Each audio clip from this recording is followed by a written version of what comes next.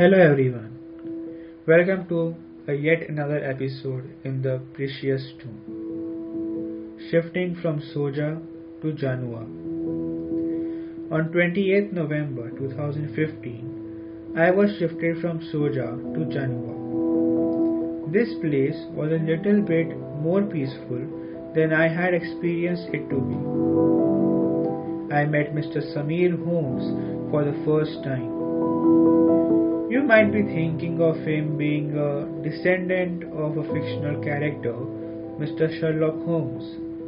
But here I wouldn't disagree with you, as he is very similar to him, and it was a pride that he would gladly take with him to his deathbed. On entering the house, I saw that it was a big property with 5 bedrooms, a kitchen, a living room, a dining room, a house owner, my tenant, a lovely garden, 3 private rooms, and a few rooms in the garden for the working staff. It was a pleasant home, with the ideology of self-sustainability coiled into it, just tuning with my very own ideology.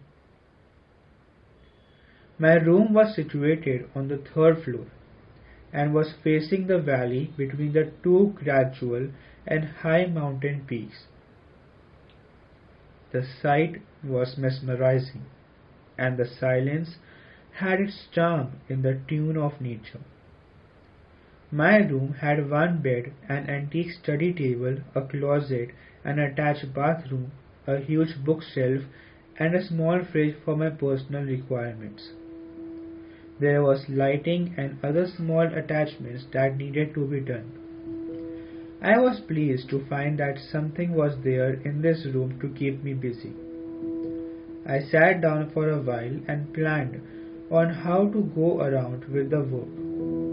During lunch, I was informed that the other resident of the house was outdoors, and this was as if a treat for the landlady, Mrs. Samira Hudson. Another coincidence, indeed. After lunch, I set to work. I went to pay a visit to a nearby bazaar and bought some antique lights, furniture, and other tools to get my room sorted. I hung some of the bulbs in the sockets already there in the ceiling for general lighting in the room. Covered the study section with efficient lighting for avoiding any kind of eye adjustment trouble, and of course the bathroom. I had divided my room into segments so that it seemed well organized and easy to view. The door was attached to the right hand side of the wall just opposite the window, also near the staircase. There were hooks attached to the wall just on the right wall beside the door. On going towards the right, there is a bathroom. Besides the bathroom, there was a closet. It had a metal encasing, as the bathroom would bring moisture to it. The closet is well lit when you open the door. Going towards the right, you have a small changing room, where you have a full wall-length mirror and other cosmetics. After this, there is a partition between the grooming and the reading and working section. Here we come to the wall that has the window. Here near the partition is a simple hanging light with enough lighting for a person to read. Just below it, there is a comfortable armchair in which you can sleep, eat and read. Right in front of it, there is a window from where you can see and feel the beauty of nature. There is a telescope placed near it to see the night sky. Then, near the window is the study, where I have my laptop and a safe for my belongings. Here, the window is a bit customized. It is clear as an open window, but bulletproof for every high quality ammunition and soundproof. Now going towards the right, we come to the wall on the right of the window. This wall is decorated with one of the most beautiful bookshelves. It is filled with books, writings, and other stationery. Then there is a partition between the reading and the bedroom section. Then comes the bed, which has a coffee table on both sides of it and an internal compartment for storing things. The door and the bed have a partition in between them. Now, the only missing part is the fireplace.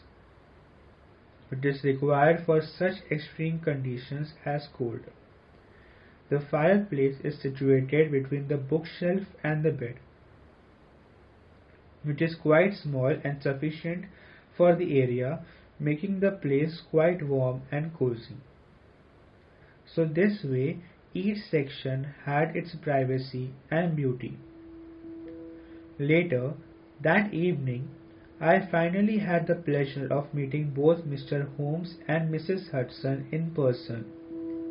I came to know that the rent of my lodging is being paid by the government and a part of it was being charged from the pension. So, technically I was getting only 15,000 for my extra needs. My office was set up on the ground floor, while Mr. Holmes had the complete second floor for himself. On seeing him, it seemed as if the fictional life had come to reality for me.